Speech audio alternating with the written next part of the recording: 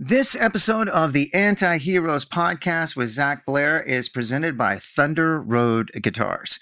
Thunder Road Guitars is the Pacific Northwest's best source for premium, new, used, and vintage guitars, amplifiers, and pedals.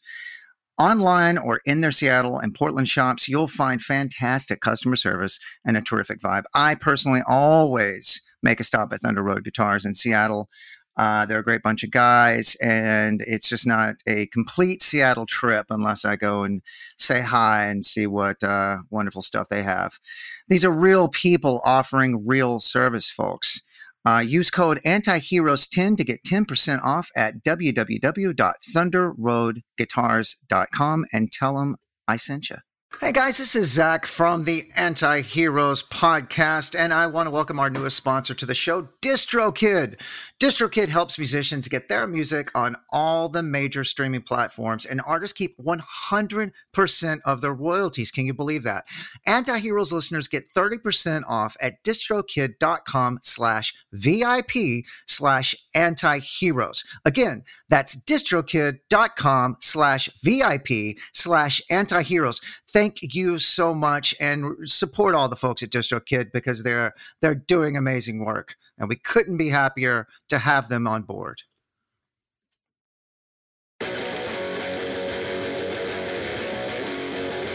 I'd like to take a moment to thank our sponsors over at Jim Dunlop and MXR Pedals. We couldn't be luckier to have these guys on board with us. I personally use these products, and you should too. Find out more about them at jimdunlop.com. Well, let's get on to the podcast.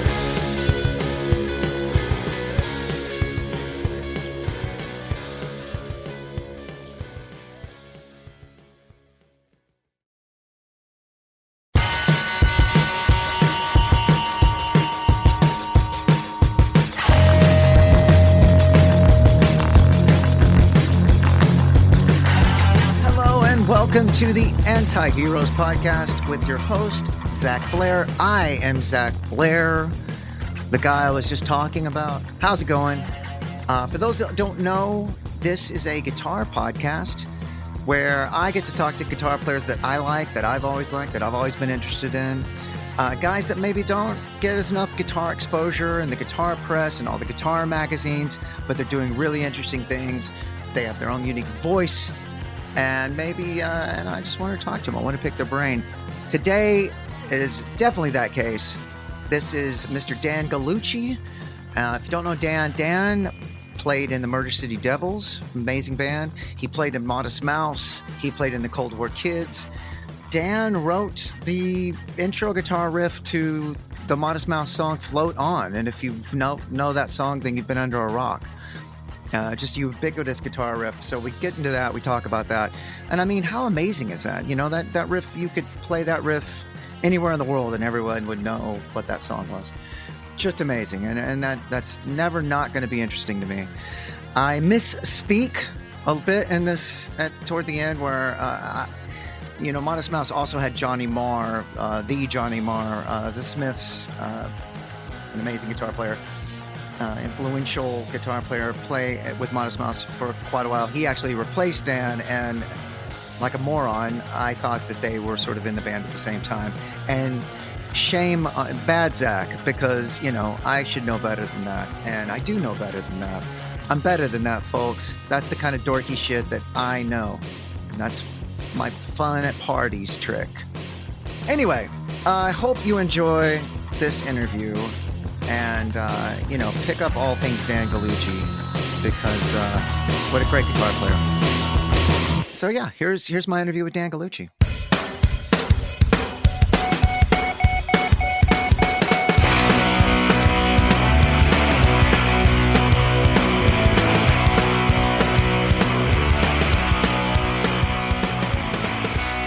Hey, Dan. Hi, how are you? How you doing, buddy? I'm doing good. We've never met in person, and so it's really nice to meet here. No, in fact, I was trying to think if we had ever played a festival or something together. We had to have played festivals, and I know it seems like it. I feel like in the 90s, I had a band called Hagfish. We might have played bills with Murder City Devils. I remember that name. Yeah, very well. I don't remember much from the 90s, but yeah. We would do, hey, no shit. We would do like, tours with the Super Suckers, or we would tour with or Zeke, or, we would tour with similar bands from up you guys' way. And then we might have actually played a Seattle show together. I want to say it. It sounds really familiar to me. Yeah. And we ended up doing 2 tours with Zeke and 1 tour with the Super Suckers pretty early on when we started. Right. And they were kind of like, they were at such a different place in their careers or their, just their music making. And so, like, especially with the Super Suckers, I mean, Zeke's kind of grumpy, that band in general. Yeah. Not in general. I shouldn't say that. Jeff's really sweet. And Sonny obviously is really sweet. But, Mark can be kind of grumpy. So, yeah. But, man, we didn't. Talk about a guitar player. Holy shit. Yeah, he's insane. Jesus we used to Christ. Just sit there and, like, stare at him playing guitar. It's bananas. Yeah. It's otherworldly. And you mentioned Jeff Matz, who you share. Cody Willis, your drummer, is in High on Fire with you. And Jeff, I've known for 30 years, and what a sweet, amazing human being that guy is. I love him. I only run into him every once in a while. I can't even remember how many years it's been since the last time. But, yeah, he's always been just... They called him the kid when we toured with Zeke. And I don't know. He was just really sweet. He was always kind of stoned and sweet. Kind of stoned. That's a perfect way. He got the kid nickname because he used to live in Fort Collins, Colorado, and he was in a band called Wretch Like Me. And that whole scene centered around Bill Stevenson from the Descendants and Black Flag and all. Okay. And Bill produced my records, Hackfish. Oh, and cool. then I played in a band with Bill, and that band toured with Rise Against, and he produced Rise Against, and he still produces my records. So Jeff had lived there, and everybody called him the kid because he was the youngest, in the scene sort of. So we anyway, had a couple of those, yeah, those guys. But so we had to have crossed paths back then if we didn't actually play shows together. And then so that sort of, but to go before that, what was your history of guitar playing? Like, how did you kind of get started? Well, the first time I played guitar was my mom. I went to a Catholic school, and so one of the priests taught guitar, and so when I was 7, I think I was probably 7. I was in 1st or 2nd grade. So she was like, well, you can take guitar lessons. And I was like, that's great. Cause I love music so much, but I didn't know anything about playing music. And I took like 2 lessons, and it was like in the weird dark room above the like church, and there's a window showing out to the playground where everyone was playing out in recess, and I was just sitting in there trying to figure out how to finger pick a nylon string guitar. And I was like, very quickly I was like, I don't think so. I mean, thankfully the priest wasn't creepy, but like it could have been worse. That's could have been much worse. It could have been worse. But then I got a guitar when I was 14, and I took 1 lesson from a friend, and then as soon as I could kind of like move back and forth quickly enough, which was after that first lesson, I just played E and C and E and C and E and C until I could move my fingers in the right place. And when I could do that, I was done with lessons. Because I just liked all I wanted to do was like doodle around on it and make songs, and so. Yeah. Well, let's face it. If you know E and C, you're kind of all the way there. You know what I mean? I mean, it was kind of like there are a lot of shapes that are really, exactly. So, and what it was for me was it gave me the confidence to know that like the basics, if I just practiced them, then I would be able to get them. It just would take time. Right. And so, I wasn't really, like I liked some metal. But a lot of stuff that I really, really liked, especially when I got into punk, which was around then, like 13, 14, the stuff I liked didn't shred. There was no right. So, obviously, like Guy was my favorite guitar player at that time, just because the way he would. I liked Ian too, but I loved the way he stabbed at it and just had this like ferocity in it. Yeah. And I really love Right to Spring. So there was just all this like I think it kind of depends on where you are. Tell me if I'm talking too much, by the way. No, please, because it's saving me from talking so much. Because I will. Whoa, let me go, boy. Yeah, I feel the same way about me. Yeah. But you know how like. I don't know if it was the same for you. Are you from Fort Collins? Is that No. I'm just there. So I've been going there since 1995 to record records. So I feel like I'm from there, but I'm actually all Texas, which you can tell my stupid accent. I can barely hear it. Oh, Jesus Christ. I wish I could barely hear it. But I'm in Austin now, but I'm from like a town, North Texas, and blah, blah, blah. Oh, okay. So yeah, I mean, I just feel like I don't know. I'm 47, so I'm 48. Yeah. Yeah. So I mean, okay, very similar. So Yeah. I'm sure it was the same for you. And I was in high school. I think like Dookie got released right when I graduated, and so that was the first time a punk band that we knew of and would like go see, because they were like Oakland punks and like that got really big. So when I was in high school, there were like 4 kids at one high school over here and 3 kids at this high school over here and 2 over here, and that was the punk scene where we were. It wasn't a scene in my school. It was just a scene where we would meet people. That's where I met the Merge City Devils singer Spencer and a bunch of friends that I still have. So we kind of fixated on certain things, and one of them was DC, which I know is a lot of people. So everything that came out of DC was like a big deal to us. Right. And like, you know, like I loved Lungfish. And sure. I mean, I love this because I've never heard anyone, and by the way, this is a travesty, mention Guy Picciotto being one of their main influences, if not their main influence. I think that's genius because you don't, and I'm guilty of this too, you don't think of him being the guitar player in Fugazi. You always think of Ian MacKaye. And you know, then of course, for like, as you're talking, I'm thinking like, what a fucking idiot. Guy Picciotto's absolutely this predominant, awesome, cool guitar player. And what an amazing guitar player he is. And even his gear choices, I remember he used that weird Park amplifier, which was like, you know, and then he had the Rickenbacker. He would always use the black. The 360. Like, what a fucking cool guitar player. So that's fascinating to me. This is great. Well, I think I really liked, I think I was drawn to people who could communicate a lot with a little. Sure.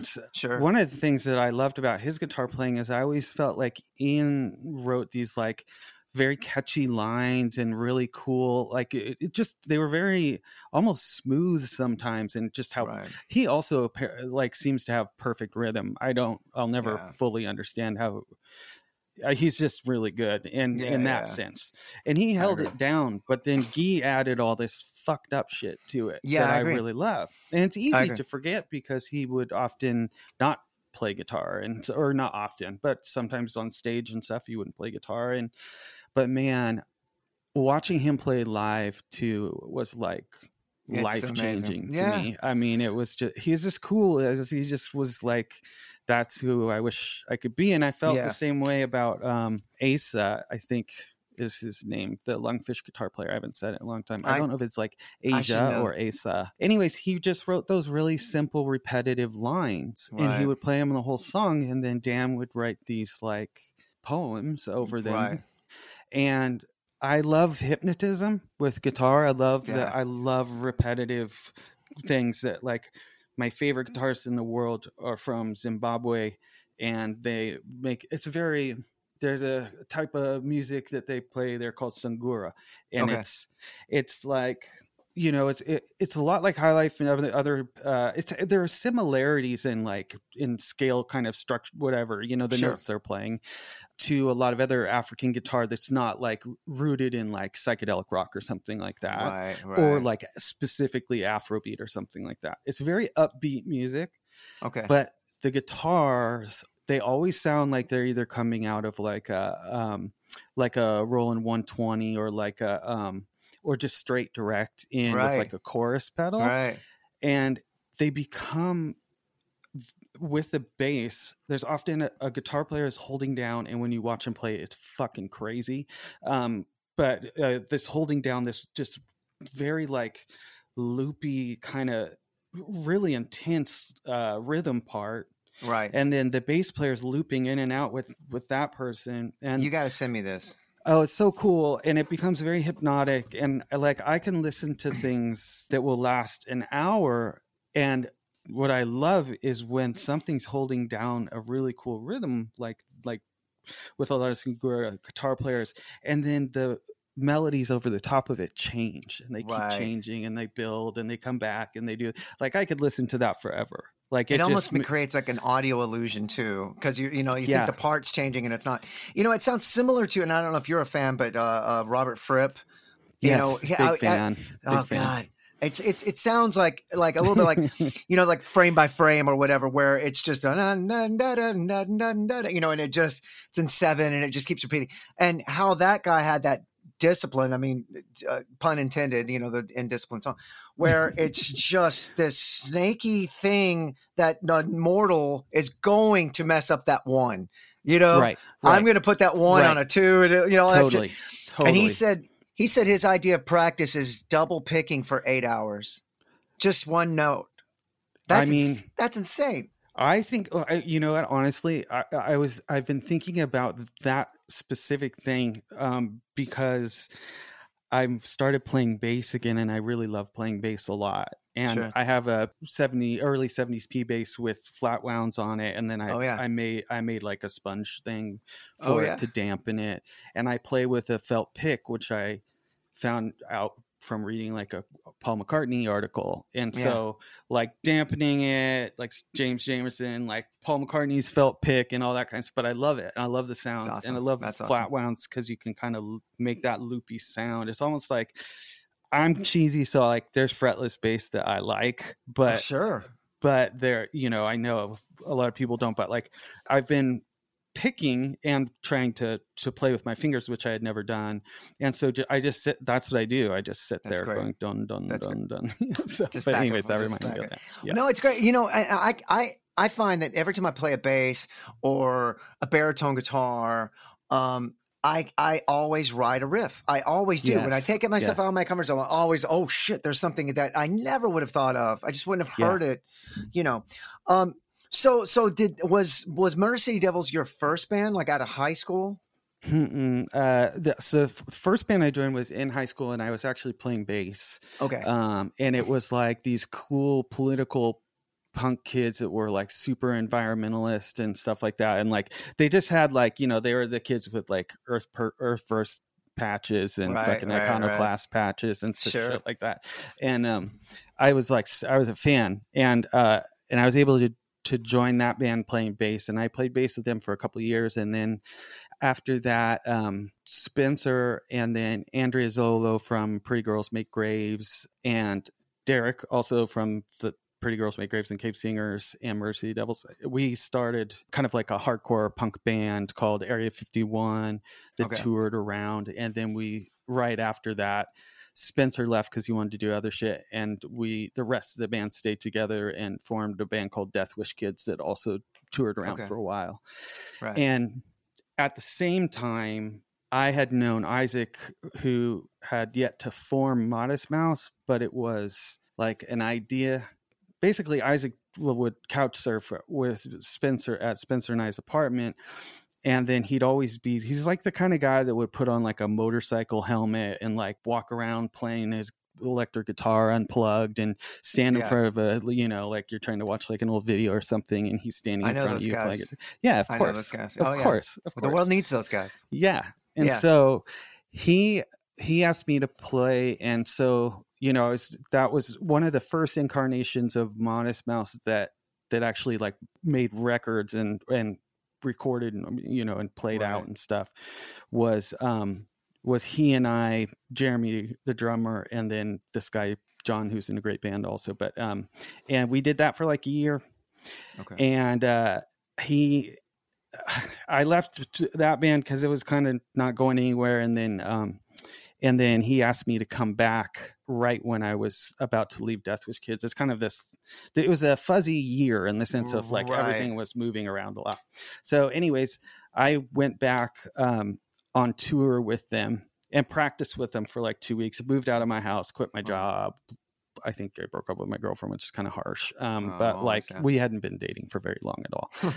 But anyways, they were going on a US tour. So like for me, I wasn't going to miss out on that, you know, but as I'm practicing with him, Isaac's kind of like, he's not happy because he's so used to not hearing another guitar player. Right. And so then he, like the day before he left, he was like, you won't be playing guitar, but like, you know, we want you to come in and help and like do merch and drive and do all that stuff. And we'll pay you 25%. And I was like, cool. Yeah, you're like, all right. That sounds good. Fine. I'm good with sure. that. Yeah. And on that trip was when I kind of had an idea for this. I mean, the original concept of Murder City Devils was that we were going to try and sound like the Stooges. And we never did. We never even got close to it. And I think a lot of bands had that same idea at the same time. There's a lot of information coming out about like 70s punk with like Please Kill Me that came out in like the mid 90s and stuff. Absolutely. So it was a way to kind of connect with something that felt more distant to me. Like I knew the Stooges and I had a copy of Funhouse, and like it meant a lot to me because the producer of Funhouse is actually my dad's cousin. His name's Don Gallucci. Yeah. So there's like a whole story there, but they grew up together and went to high school together and stuff. Wow. And and I called my grandma because I grew up in a big Italian family in Portland, of all places. And I called my grandma and I was like, what happened to Don? And she was like, oh, Donnie left because his mom wouldn't let him go on tour when the Kingsmen had their hit because he, you know, played on Louie Louie and all this stuff. Oh, no shit. And so he moved to LA and no one's really heard from him since. I was like, so it's really him. Like, that's amazing. Because I'd never seen my name written behind anyone's first name besides someone from my family. Much less the Stooges. Yeah. I literally like, I remember I was at a party when I like turned it over and looked at it and was like, what the fuck is this? Like, this is like crazy. Didn't make any sense. But anyways, right when I got back from that tour with Modest Mouse, we started Murder City Devils like within a week. I loved that band, and I remember you guys, the use of the Farfisa organ was so well done that bands tried to kind of do that afterwards. I have a few in mind that that never did it as good. You guys were just a great band. It's my best friends here in town are a band called the Riverboat Gamblers. Oh yeah, and Mike and all those guys, and they were huge fans. You know, their big dream was to like, you know, tour with Murder City Devils or play shows with you guys. I didn't and all realize that stuff. that. I know their name and I've seen them at a festival. I don't know them personally, but it sounds like was just a great band. Guys. Yeah. So were you like, I would imagine there was quite a while where you were double duty, right? You were Murder City and those bands overlapped maybe considerably, huh? Well, the funniest thing was like the kind of the most hardcore band, like for us at that time, hardcore was Born Against. Hardcore was, you know, like you said, like Iconoclast and Filth and like these, a lot of, you know, not quite like what we used to call crusty kids or whatever, you know, like not quite fully that, not spiky hair kind of thing either. Right. It was like Tragedy, those kinds of things, or it was kind of like, well, I'm trying to think. Well, still a lot of DC bands and stuff. Yeah, sure. But a lot of the bands that we loved were Oakland bands that weren't around anymore. But like a current one from that time that we loved and would play with a lot was Dead and Gone. Okay. There's this whole other thing too, which is that we were only an hour away from Olympia, and we were all very into kind of direct action political activism. So when that scene started and you had like Carp, Bikini Kill was big, but they still played shows. And and then like Bratmobile, you know, there's a million of them, but there was a band called Mukilteo Fairies, and a lot of the members then went on to be in a band called Behead the Prophet and No Lord Shall Live. And I remember going down there and I was, in this band called Link that was like Sam Jane, who was from where I grew up, like, and had moved down to Olympia. He started a band called Link, and they were just like, they just became my favorite band the first time I heard them. And that's awesome. he was like the one person that I always looked up to. He recently passed away, actually, unfortunately. But I always looked up to him because he did it. Like, he went to a place that was like a central punk like hub in the United States, and like created this fucked up, weird, radical band and did it and went on tour and all that stuff. And so I just loved it. But there were there was kind of a lot of diversity in that scene. But there was a lot of stuff where it was like, you know, the girl whose name I forget, and but was so awesome, who played guitar for Mukilteo Fairies. She just tuned to an open where you just bar your finger and throw a power chord. So, but I loved it, and they used to do things like they'd have like queer pride marches in the middle of their show, and sometimes they'd go out in the parking lot and come back and stuff. And it was like like the blend of like feminism and activism and pro queer, you know, it felt right to us. So anyways, that was also a really heavy influence, because that's where we would go every time we had the opportunity, because it was so close.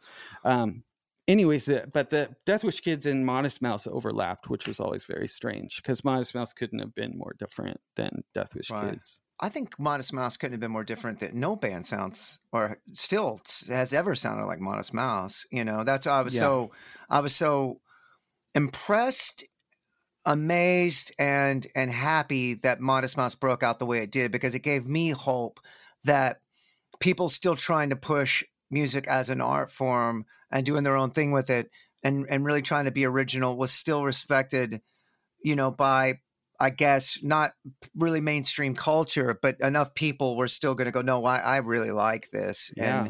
And I mean, also that song is just, you know, I hate to reduce it to that song, but you know, the one we all know, Float On. Okay. Was so ubiquitous and so huge. And it was just such a catchy song. And I understand you did actually write that intro guitar riff as well. Yeah. I wrote the riff. Yeah.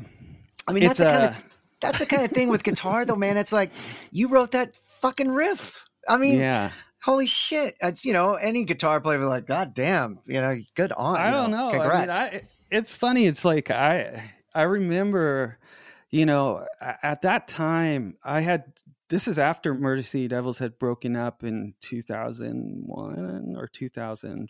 And, you know, I spent a year trying to like I would go play with different bands, and the guys from the band from Murder City Devils, because Leslie had moved back to Detroit, but so the rest of the people in the band had started another band, and it was a little more like kind of heavy, like more Melvinsy and stuff. And I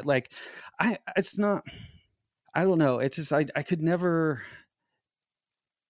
as much as I can like bands that do that, I don't ever feel like creatively super inspired if I'm in the room trying. It's just not me. That's the only way I can really say it. It's like, So I tried a little bit with that, and then I tried a few other bands and stuff, and I was kind of like, fuck, man, I don't know what the hell I'm doing here. Right. But I met this guy who was his name's Sean Reveron, and he and I started a band called Gun Called Tension, and it was like kind of like hip hop and indie rock and weird electro stuff, and this was like 2001, so it felt very new and interesting. And he was just like, came from a different world, because he grew up in Venice, in Los Angeles, in like the kind of like a suicidal kind of scene. Sure. He's older than me too.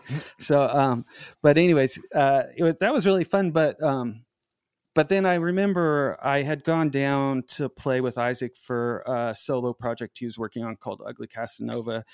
And it just felt so good to play with him again. I mean, he's my favorite person to write with. So, I mean, I love writing with like Spencer and Derek and stuff, but it's just different because we would like work on songs and try and finish, you know, like it wasn't Isaac and I could sit down and play, and it's always fun. It's basically it's just the two of us. You know, we need those people in life. You know, there's those people where it just feels right.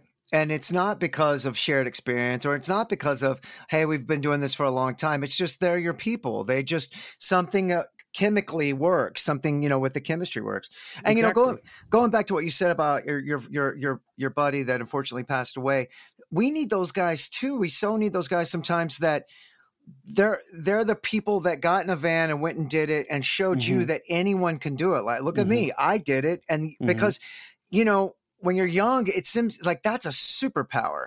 That person's a superhero. How the fuck do you do that? And then some guy just goes, here's how you do it. It's real easy. You get in a fucking van, you have shows booked, you drive to that gig, and you're like, oh shit, it blows your mind open, you know? And then we do it for the rest of our lives until we die on tour. Well, basically.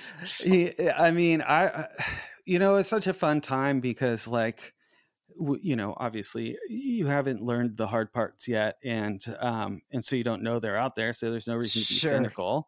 And I graduated high school early from like an alternative school, and I was already living on my own, and Spencer had quit school, and so we were able to move into Seattle from the suburb because I grew up in Portland, then we moved to the suburb for like junior high and high school. And I was like, oh, I want to fucking kill myself. And then as soon as I could, we moved into the city. And then, you know, that was like grunge time too. So there was no one from we didn't really identify with very many bands from Seattle that had, you know, it was mostly bands from out of town. So we wanted to go see them, and we wanted to go be out in the world. And as soon as we had that first apartment, and as soon as we moved out of that, we were in punk houses for the next 6, 7, 8 years, you know. And even after that, I would only pay for, like, when I was in Modest Mouse and Float On and that all came out and stuff, like, I was still paying $125 a month for an apartment above the bar I worked at, you know. So it's like, that was just like the way it was. So,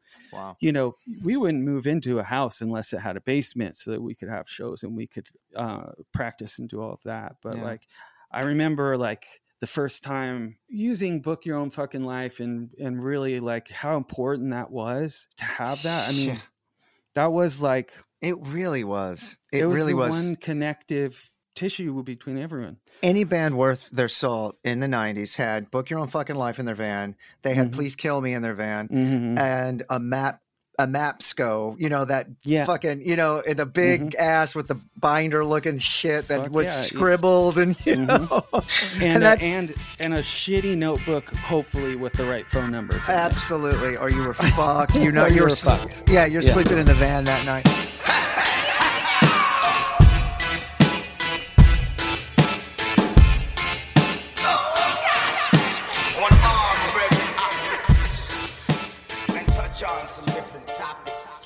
Well, let's get into like so the gear over the years, and maybe even what you currently use, because, you know, we got to get a little dorky. Sure. But side note, I meant to say it earlier. The DC guitar players, from, you know, Jay Robbins to, I had Brian Baker. I've recently just talked to Brian Baker, and he's a dear friend, and, you know, we could just go forever on DC guitar players, but goddamn, all the Discord guitar players were just amazing. Jesus Christ. Anyway, and totally out of their minds sometimes too. Like they're totally. Do you like? Did you ever listen to like Monorchid or Circus Lupus or any of the Chris Thompson Circus bands? Lupus, but not Monarchy? Yeah, but you know, I figured out some weird little tidbit of information. There was the guitar player from Generation X. Tony James? Not Tony James. Or no, he played bass, right? Yes. Yeah. I forgot his fucking. I pride myself on being nerdy and knowing shit like this. He started a band called Empire, a short-lived band that did one record, and if you listen to it, it is the template of Discord and DC music. And all of those guys, it's like somebody got the record and taped it off for everybody. And Brian told me about this. And if you and I got it. I got a copy. I'll try to send it to you. It's called Empire. Oh my gosh. And it was like freak out. I would love that. It's the template. It's like you realize, because, you know, everything that's super original, there's always something behind it. You know, it's like, where did they get it from? Yeah. I mean, and now I got to look this up. So I'm so sorry. So Was Brian saying that like all the DC bands that he was like confirming that that's what was like their huge inspiration? Then also fucking Bad Brains. Like, that was for sure. I mean, give me a break. I can imagine those two bands together were like, exactly. I mean, but but this Empire record, you hear all of the sort of influences. It's not super overt. Do you know what I'm saying? But you can tell. Yes, you absolutely can tell. It's totally there. And is it in the sound too, or just the playing? It's kind of more the playing. You know what I mean? It's. You know what? It's Durwood Andrews. God damn it. Bob Andrews. That's the one. It was Bob Andrews. How did I? I don't even know. My Generation X knowledge kind of like Tony James and I think it was because Durwood, like his Bob Durwood Andrews. Anyway, he was the one. He went and started Empire, and one record, that was it. And then like, I don't know who brought it to DC, but somebody, and then it just infected the scene. Anyway, sidebar. So your gear back then, or is it stayed relatively the same, or no? Where are you at now? First of all, I've never known anything about gear. I know a lot more now, but like when I was a kid, I knew. I'm going to tell you a very sad story. Go for it. So, a friend of mine he played in a band. He played bass. He was like the kid that had the screen printing setup. So he did all the shirts for all the bands and stuff. He's a good friend. His name's Derek Linneman. He sold me his bass amp. And at the time, I didn't have the slightest clue of what it was. It was a 1964 Fender Bassman head. Wow. And I liked it, but I didn't know how to get the right sound out of it because I wanted to play like dirgy, kind of fucking Adam from Born Against sounding guitar and hardcore bands. Right. So I fucking sold it. Oh man.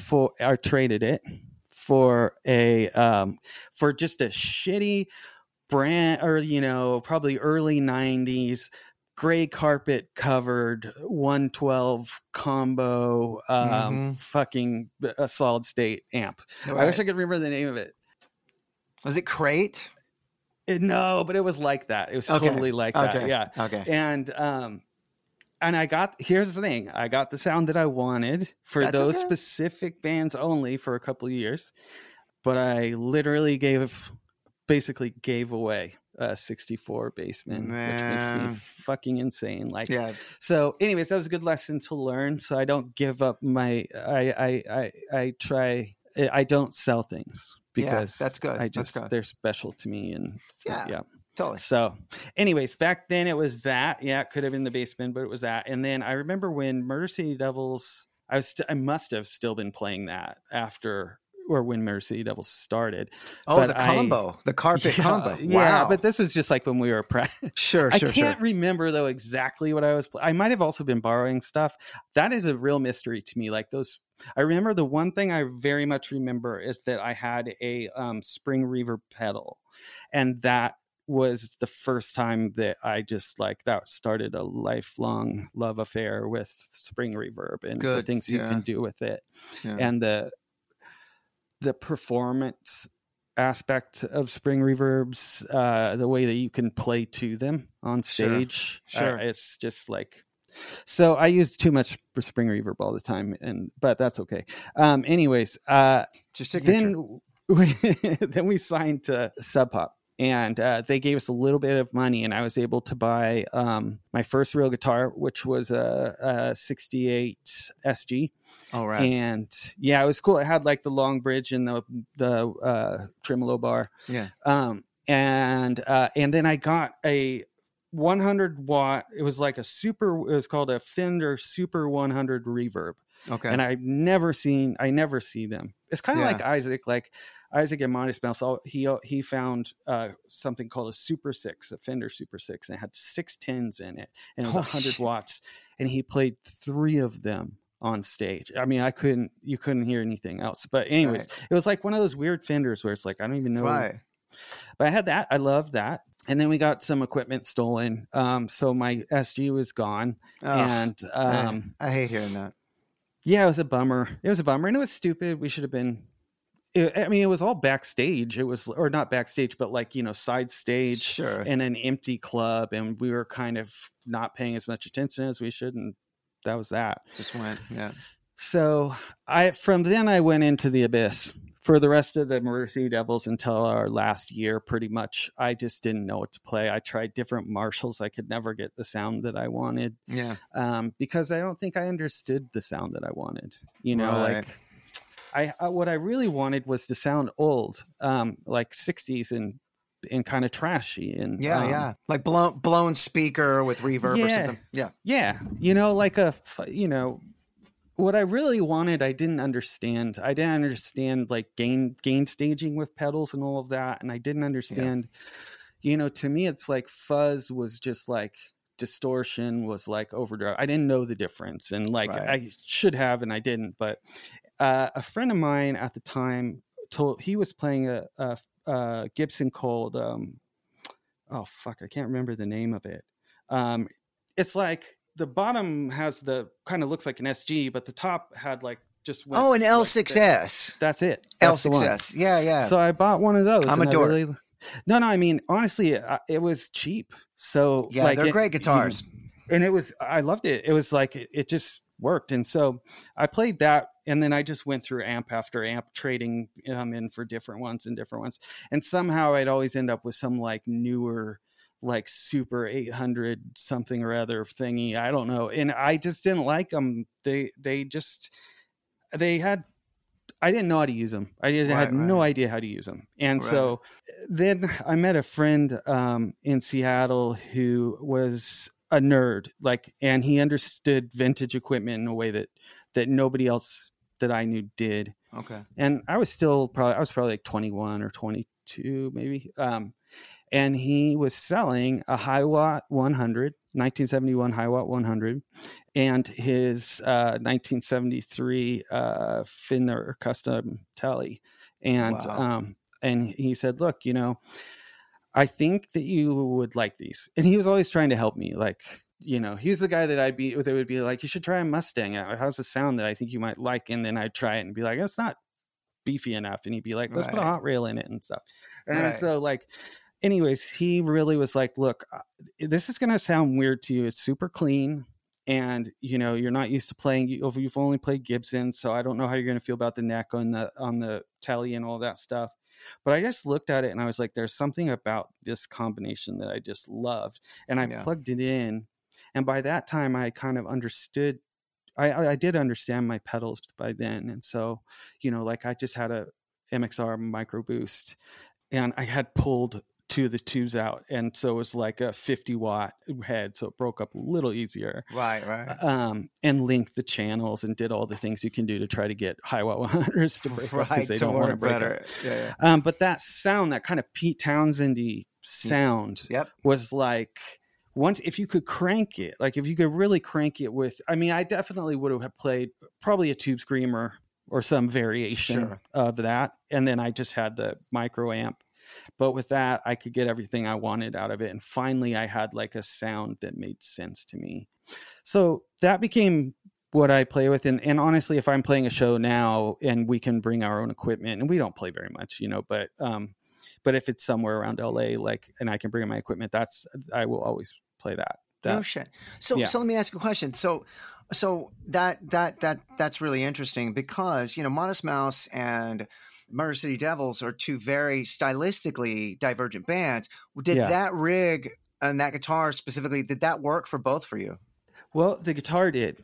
Okay. What I realized is that I wanted something different from Modest Mouse. And I think, really the first time that Murder City Devils ever came home from a tour with money was the very last tour that we did. And we each came home with $4,000. Right. And it was like a really big deal. And, plus we worked, we were all full-time bartenders and shit. So it was like, it was cash business. So I was able to do a few things. One is I brought Pro Tools and started learning how to record things beyond my 4-track.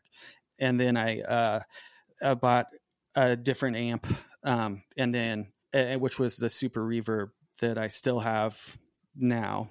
and it's kind of my second favorite guitar amp. And then about a year or so into Modest Mouse, where I had come home with a little bit of money from tours that we had done, I was able to buy another amp that's sitting in my living room. Actually, I'm still playing that one, which is Bandmaster. It just has that really beautiful vibrato. It's like unlike any vibrato I'd ever heard. And then of course the Super was an interesting one because I had my friend Jim, who played, I don't know if he still plays in Built to Spill, but he did forever. He worked on amps and stuff, and he worked on that amp, and he when I got it back from him, he was like, "Do you know what this is?" And I was like, "Well, I mean, I know it's a Silverface, late 60s, or like I thought it was like a 69 or 70 Super, and he's like, yeah, it's the year's wrong though. It's a 68. And it was the year when they were transitioning, but this is a blackface Super. It was before, it was like this, and apparently they're, I don't know how rare they are, but he was like, this thing's fucking rad, because it's a blackface, but they used the new look of the silver plating and the silver mesh and everything. Wow. So it's like right at the CBS takeover, the pre-CBS. They're like, right there. And he was like, "It's so cool. It sounds so good." And he really liked it. He was so sweet. He was like very gentle with it. He loved it so much. And like, sure, I still love that amp. So in Modest Mouse, I the whole time, the whole 6 years I was in Modest Mouse, when I rejoined that band, was the Bandmaster and a 212 and then a Super together. Okay. So and the Telly. So still Tellys, you're still Telly guy. Telly. Yeah. And the Telly Deluxe, right? Now custom. It was one of those, it's like black one with the humbucker and everything. Humbucker in the neck, and then and then the toggle switch on the top. So what are you were about? I cut you off. What are you into now? Now I just now I'll try anything. Like I got this. Orange came out with these power amps that they're like, I can't remember what they're called, but they're pretty cheap and they're fucking crazy and loud. That's great. I've been using like different weird preamps to just go into that and try to make it like there's a do you know I'm sure you do, the Analog Man pedals. Yeah, sure. So like one of my favorite sounds recently that I played with was that going into the kind of Echoplex, the mini preamp pedal, the one knob. I don't think it's called Echoplex. It's called, it has a name of the company or whatever, but sure. And that, so like the Analog Man just created this, it's the Astro Fuzz, and it's not very, you have to drive it with something else to get it to be fuzzy to me, but it just sounds really like a fucked up overdrive, really. Wow. So I'd run that, but it was super thin, and I'd have the tone turned all the way off, and it was still bright and kind of thin, but it had the right sound. And then I run it through the Echoplex preamp pedal, and it would beef it up completely and add a little bit more grit, and then it would just be loud as fuck through that orange solid state. Like, that's amazing. Yeah, it's crazy. I love discovering stuff with your stuff. You know what I mean? Yeah. So what's keeping you busy nowadays? What are you doing? Like what's well, mostly my partner and I started a podcast company. Basically, like after I left Modest Mouse, it was a weird time to leave. It was right after the Good News record came out that had Float On and stuff like that on it. I don't know. I felt like I needed a change or something. And I went to audio school and then came back to Seattle. And really, it was like right at the time when people just stopped using studios and getting money to go to studios in Seattle, at least, because really Seattle has like Sub Pop. But no one else is, and even Sub Pop doesn't always want to pay for, or didn't at the time always want to pay for studio time and stuff. So, and Seattle had like three great producers that were going to always do stuff there. Right. I was friends with them. So it wasn't I'm not going to break out in Seattle as a producer, right? So I was working at a resource center for people with HIV/AIDS that had started in the 80s, and I had volunteered there forever. And so I was working there, and my friend Gabe, who is the roadie for Murder City Devils, called me and was like, I need a monitor person for MIA. And I was like, sure. So I went out and did monitors for MIA, and then that's awesome. I just started touring. So I did front of house for the XX and Cold War Kids and this band Mike Snow, and they were all very different experiences. And to me, live sound, if I know someone has done live sound and they're not a dick, then that's the person I want to work with. Right. Over studio engineers, for sure. Because they just know when you're there, like there's 30,000 people at a festival and you don't have a file and the preamps aren't even pulled up by the time you make your way out to front of house, and the things are still getting rolled on and everyone's screaming at you because they're supposed to start like 5 minutes ago and you're pulling preamps up during the first song. Like to me, that's as much of engineering as anything else. It's immediate problem solving. Absolutely. You have to do it. You have no choice. You just have to do it. That's a real good way to put that. Yeah. But that was a great experience. Then I ended up in the band Cold War Kids for a while and made 2 records and produced those records. And right. Yeah. And then about 6 years ago, I left the band, and I just had my daughter was 2, and she had just turned 3, and her mom and I were going through a divorce. And so I was touring a lot right then, and I had to get a home together. Like I moved into a new apartment for Maria and I, and I had to create like a home for her, not just the home she was used to living in, but I wanted her to feel like this was her place too. And this was our home together, and to have a nice place, like a loving home together. Yeah. And so it wasn't very long after that I ended up just quitting because I couldn't tour anymore, So since then I was lucky enough to get a job as a radio producer for a NPR program called Bullseye. And that's awesome. Yeah, it was really cool because that was the other thing I was really interested in all my life was radio. And then I started getting in podcasting. And then I met my partner, Jane, who was a producer at This American Life for 10 years. And we ended up we would just sit out on my back porch kind of going like complaining, actually, like this is what sucks about this part of thing is something, and then eventually we were like, why don't we just make a company that we can fix these problems for ourselves? They might be unique to us, who knows, but we can fix the problems that we're having for ourselves and be an independent production company. And at the time there weren't very many, but now it's picked up. And so I've been doing that for the last 6 years or so, something like that. That's so interesting. That's so my father was a radio DJ my whole life. That's so cool. That's really? That's what he did. He was like the all night classic rock request hour. Like he would go to work at 10 and do it until 8 in the morning. You must have the best record collection ever. It's bananas. Yeah. I mean, and so I think this podcast thing for me has been trying to impress the ghost of my father, because that's all he did my entire life. My dad always had a show. And he always had the best taste in music and best records. And he was, he's always into the heavier class, acid rock. He was into Vanilla Fudge. Fully Hawkwind. Yeah. Sabbath. And, then new wave of British heavy metal and stuff Judas Priest and, and Budgie and, all that stuff. Totally. But he was the first, music nerd that I knew, kind of real condescending about his taste and shit, Yeah. But anyway, that's real fascinating. That's so cool. That's really interesting. Yeah, it was cool to have that as a dad in fucking Sherman, Texas, where everybody else's dad was this, hick or whatever. Totally. Yeah. That's like a pretty high profile. Yeah, it was cool. He didn't make shit for money, so there was that. Did you get to go to all the shows though? I mean, yes, but where we were an hour north of Dallas, so nothing came up there. I remember Foghat played in rad. Sherman, and my dad did a remote from the Foghat show, so we went to that, and I was 5. I was oh shit, whatever. That's dope.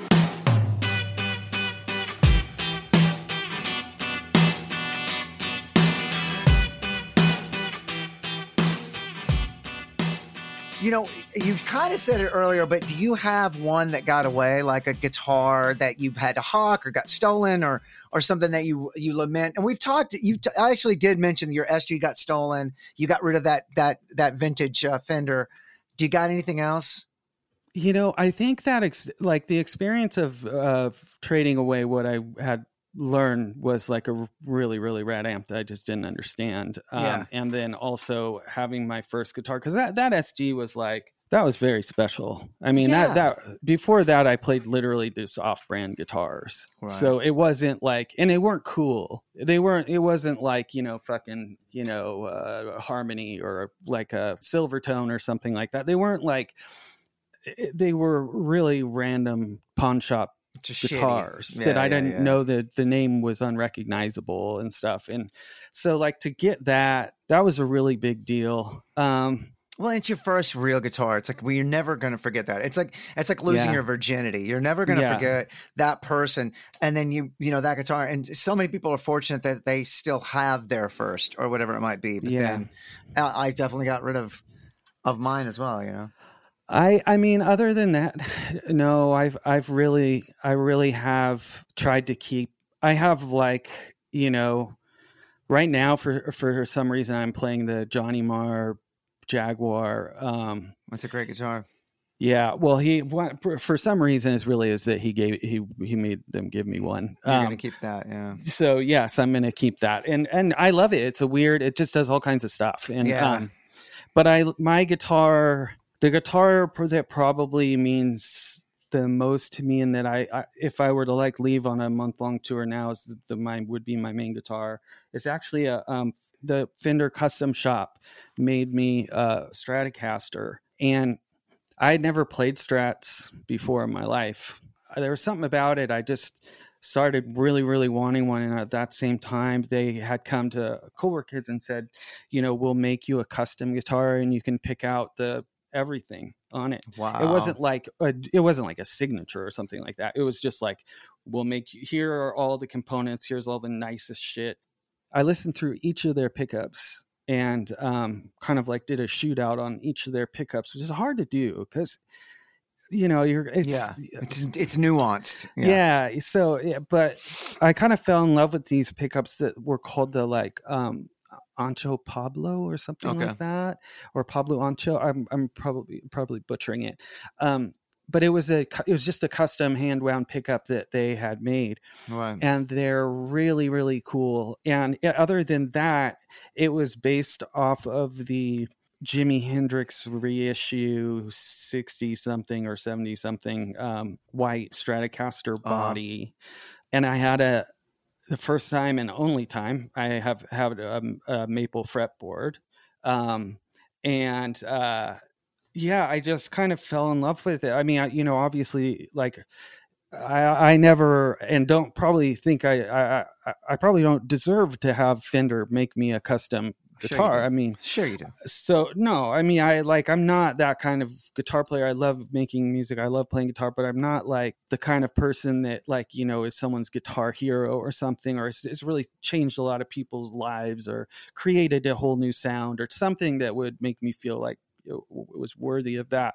So I took it. I'm not an idiot, so I'm going to have them make it as an offering. Right. But that guitar is really special to me too, because it's one of a kind and like as far as I know. And so, but yeah, the Jaguar, the Telly. I used to play harmonies, especially in Cowork Kids, just old harmony meteors, which are impossible to play on stage and have tune and stuff. But that and my two Fenders and my high watt, those are the things. Like if all I had were those, and then I have an acoustic guitar that's the weirdest thing I've ever seen, but I love it so much. It's like it was one of those Yamaha. Remember when people started freaking out about the Yamaha red label, like, and they're just like Martins and blah blah blah blah blah. Right, and I found this weird one as a metal bridge on it. It's so weird, but it's the most joyful acoustic guitar to play. The action's perfect. See, I need that. I need a better. Too. I have a few acoustics, and I need a better acoustic guitar. I would be remiss to do a guitar podcast with you after you. And I thank you so much for doing it, and I'm so glad I got to talk to you because you yourself and you're humble, and all the best players are humble, and you definitely are as well. And I just think you're such a creative, awesome, amazing, cool guitar player and musician. Thanks, you too, by the way. Well, thank you very much. Thank you very much. But I would be remiss to ask, and we can close it here, but what it was like. I mean, you were a part of the guitar team with Johnny Marr. So what was that experience like, and what did you learn from that? Well, so when I left Modest Mouse, Isaac and I have been close for a very long time and been through a lot of different things together. And, we're making music when we were little kids and all that kind of stuff. And I had come back, and then we had the band was at a point where it was almost like imploding, and Jeremy, the drummer, quit and eventually came back, but he quit for that record cycle and everything. And we were just trying to figure out what the fuck we were doing. We had 2 producers and they quit, and we lost our studio time. We honestly, we spent the summer before making that record, it was actually winter before making the record in the spring. We were wondering if Isaac probably wasn't, because he's very confident, but I was kind of like, are we going to get dropped here, or what's happening? Because and him and Eric and I just sat in his garage actually, and we played through the winter and tried to get songs together, and then our producers quit and all that kind of stuff. So we basically wrote the Good News record. I would say probably 75% of it was written in 2 weeks. And 25% had been written in 6 months, so it was a very lopsided process. And Jesse from the Shins was playing drums with us, and we eventually got this guy, Benjamin Weichel, who's a wonderful, wonderful person and drummer. And going through that kind of feeling like, not that it's over, but that it's bad. We're not in a good place right now, Sure. And then having the record do so well, and the experience of kind of just pulling together, and then an old friendship and all that stuff. I think when I left, it was a little shocking, I'm sure, to Isaac, because why would I? It doesn't make any sense. Yeah. And so he wasn't he was the kind of person where if you played the Smiths for him, he'd be like, I think it was mostly Morrissey. But I honestly, that he didn't like. So I don't think he disliked Johnny Marr, but he wasn't a Smiths fan, and sure. I was, and and Johnny Marr, of course, it was one of my guitar heroes, because he's one of everyone's guitar heroes, basically. Sure. And he's just an incredible player. And so when I said I was leaving, Isaac was he kind of pulled me to the side of one show. It was the first show of 2 hours, or the last tour I was going to do with him. And he was like, oh yeah, guess who's replacing you? And I was like, I have no idea. Tell me. I'm excited to hear it. And he goes, Johnny Marr. And I was like, what? Yeah, fuck you. What are you talking about? Where did you get Johnny Marr's phone number? How did you fucking get a hold of Johnny Marr? He's like, yeah, he's gonna come out, and then they did this cover story with him and Johnny Marr on the cover of Spin or something, and when their next record came out, it was Dynamic Duo or some bullshit like that, and I made the mistake of reading it, which I shouldn't have, but in it, he was like, yeah, well, Johnny Marr was always one of Dan's favorite guitar players, so we just figured we get the real deal. And, and I was like, well, you certainly did, because he's in a different universe as far as guitar playing is. But I never met him, and until years later, I was doing sound for XX at a festival in the Netherlands. I think it was Lowlands, and he was walking into the grounds from the bus area, and I was walking out to the bus area, and we walked by each other, and we both just kind of went like that. And he was like, he pointed at me. He's like, I need to talk to you later. And I was like, okay, cool. Yeah, I'm in with the XX in their dressing room. And he was like, cool. So then later, and the XX were, they were 19 years old. These little kids. I remember that band. Yeah. But he busts into the dressing room, and he's like, Dan, come on, let's go talk. And I was like, okay. And it was really cool to meet him in a lot of ways. You want to commiserate a little bit, right? Or you want to find common ground at the very least, and really he just described that guitar that's sitting next to me. We talked for 10 minutes about life, and then he told me about his guitar, and he talked to me for 40 minutes about every single component of the guitar. And I was like, wow, that's cool, man, or whatever. That's really great. Right. So that's the extent of me and Johnny Marr hanging out, or being around each other. I wish so much I could have played guitar with him, but I think I'd be embarrassed to. Then actually. I misquoted, and that's something I should have known. No. In my head, I guess I thought for some reason you guys were But you didn't overlap. As a matter of fact, it wasn't very long after. Yeah, he was specifically replacing me. Right. And you know what's funny is now that you mentioned that quote, I do remember reading that article when that happened. Oh, you do? Yeah. I do remember reading that article. Oh, yeah. I mean, I'm the kind of person that like I don't read reviews. I don't want to read good reviews and I don't want to read bad reviews. I think they fuck with you. Like if I read a good review, then I start believing it, and if I read a bad review, then I start really, it can be hard, and so I just stay away from them and just kind of like I'm not on social media at all. I'm not really. I do Facebook like an old man, but with reviews, I read the good ones, and if I read a bad one, I just don't believe it. Yeah, good. That's the right way to handle things. It's the same thing with podcasting too. It's like my partner Jane and I made a show that did pretty well, and there were a lot of reviews and stuff. And she was the host, and so it's painful to hear. Sure. Well, especially that there was also all kinds of like weird misogynist shit in that too. So that was a whole different thing. I shouldn't compare the two, but for me, I remember looking at that magazine cover and. I felt a little bit lost. I didn't know what to do. And sure. I knew don't pick that up. Like the cover tells you all that you need to know, right. It's cool. It's the cool thing. They moved on. They're doing this thing now and whatever. And it was your choice and whatever. And then I started reading it at a fucking bookstore and I got to that line and I was like, I hated it and loved it at the same time because kind of felt harsh, but at the same time, it's so wrong that it doesn't. I was like, this is such a put on because he wasn't the guitar player I talked about all the time ever. I liked him. I loved his guitar playing, but I wouldn't talk to Isaac about that. And I wasn't trying to imitate him because there's no way I possibly could. I do not have the skill level to play most of his songs. He's imitable anyway, though. It's impossible to imitate John. I mean, people try, but no one sounds like Johnny Marr. That's why he's Johnny Marr. Yeah, exactly. Yeah. He's the one that should, and does. He has a signature Fender, but he's the type of person I think of when you think of getting a custom guitar from Fender.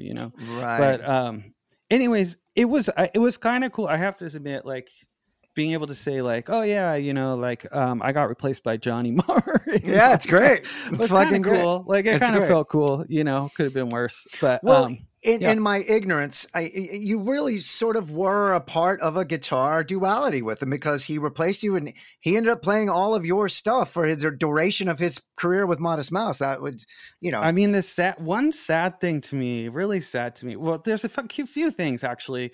One, the single off their next record was called Dashboard.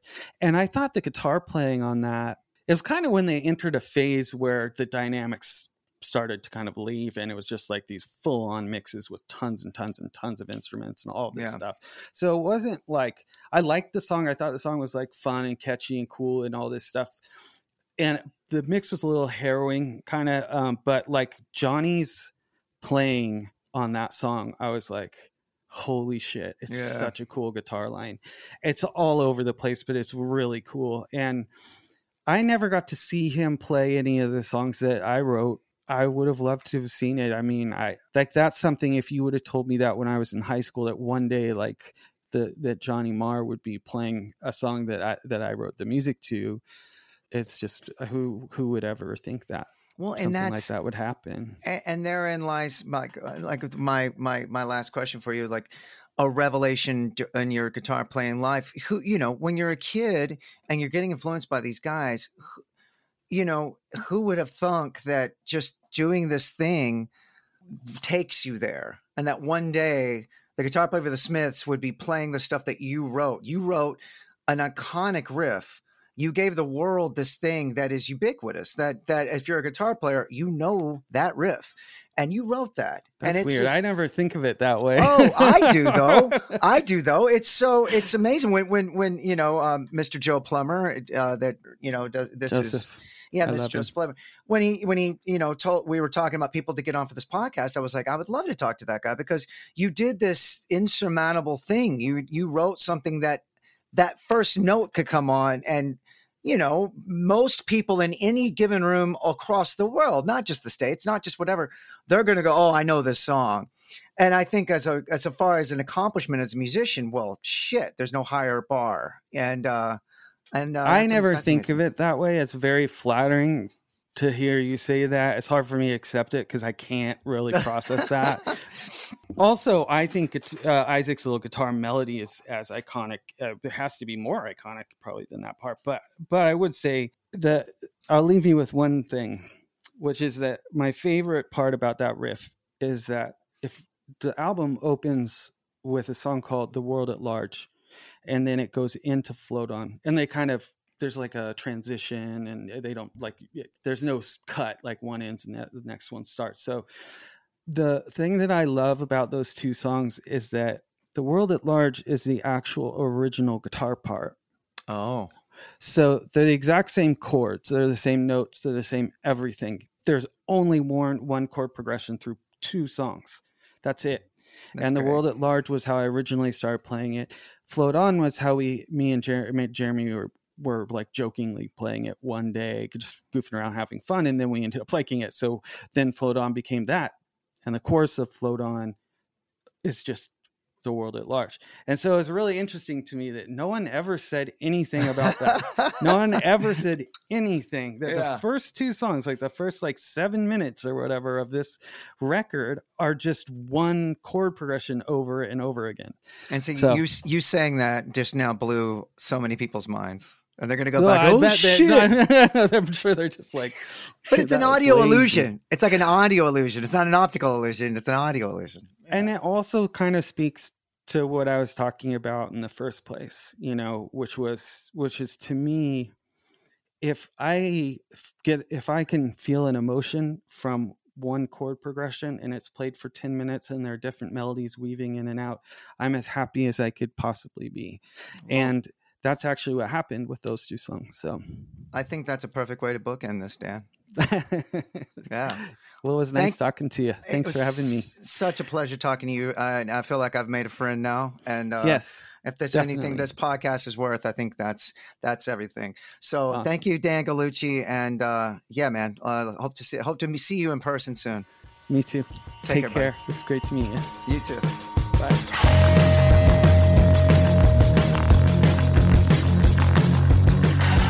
I believe I made a new friend there.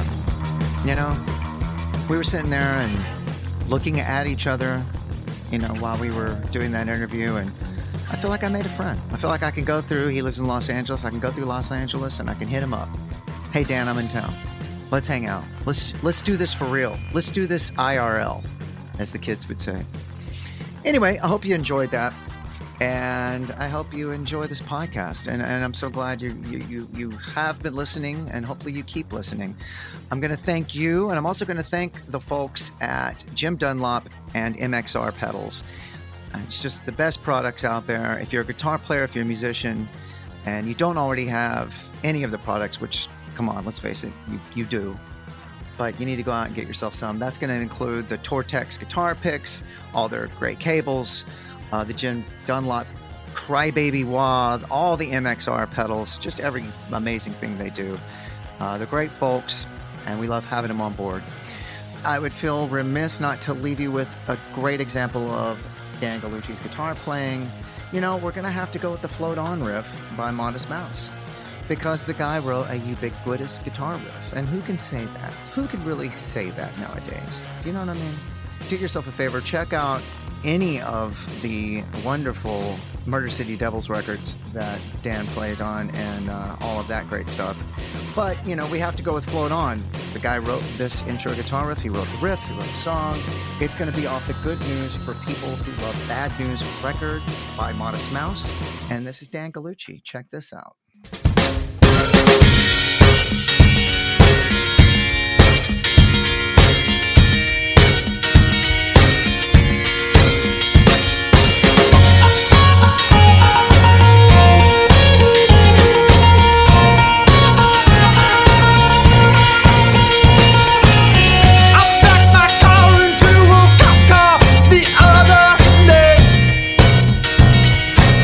Just drove off, sometimes life's a cake. I ran my mouth off the Well, you just laughed it off, it was all okay.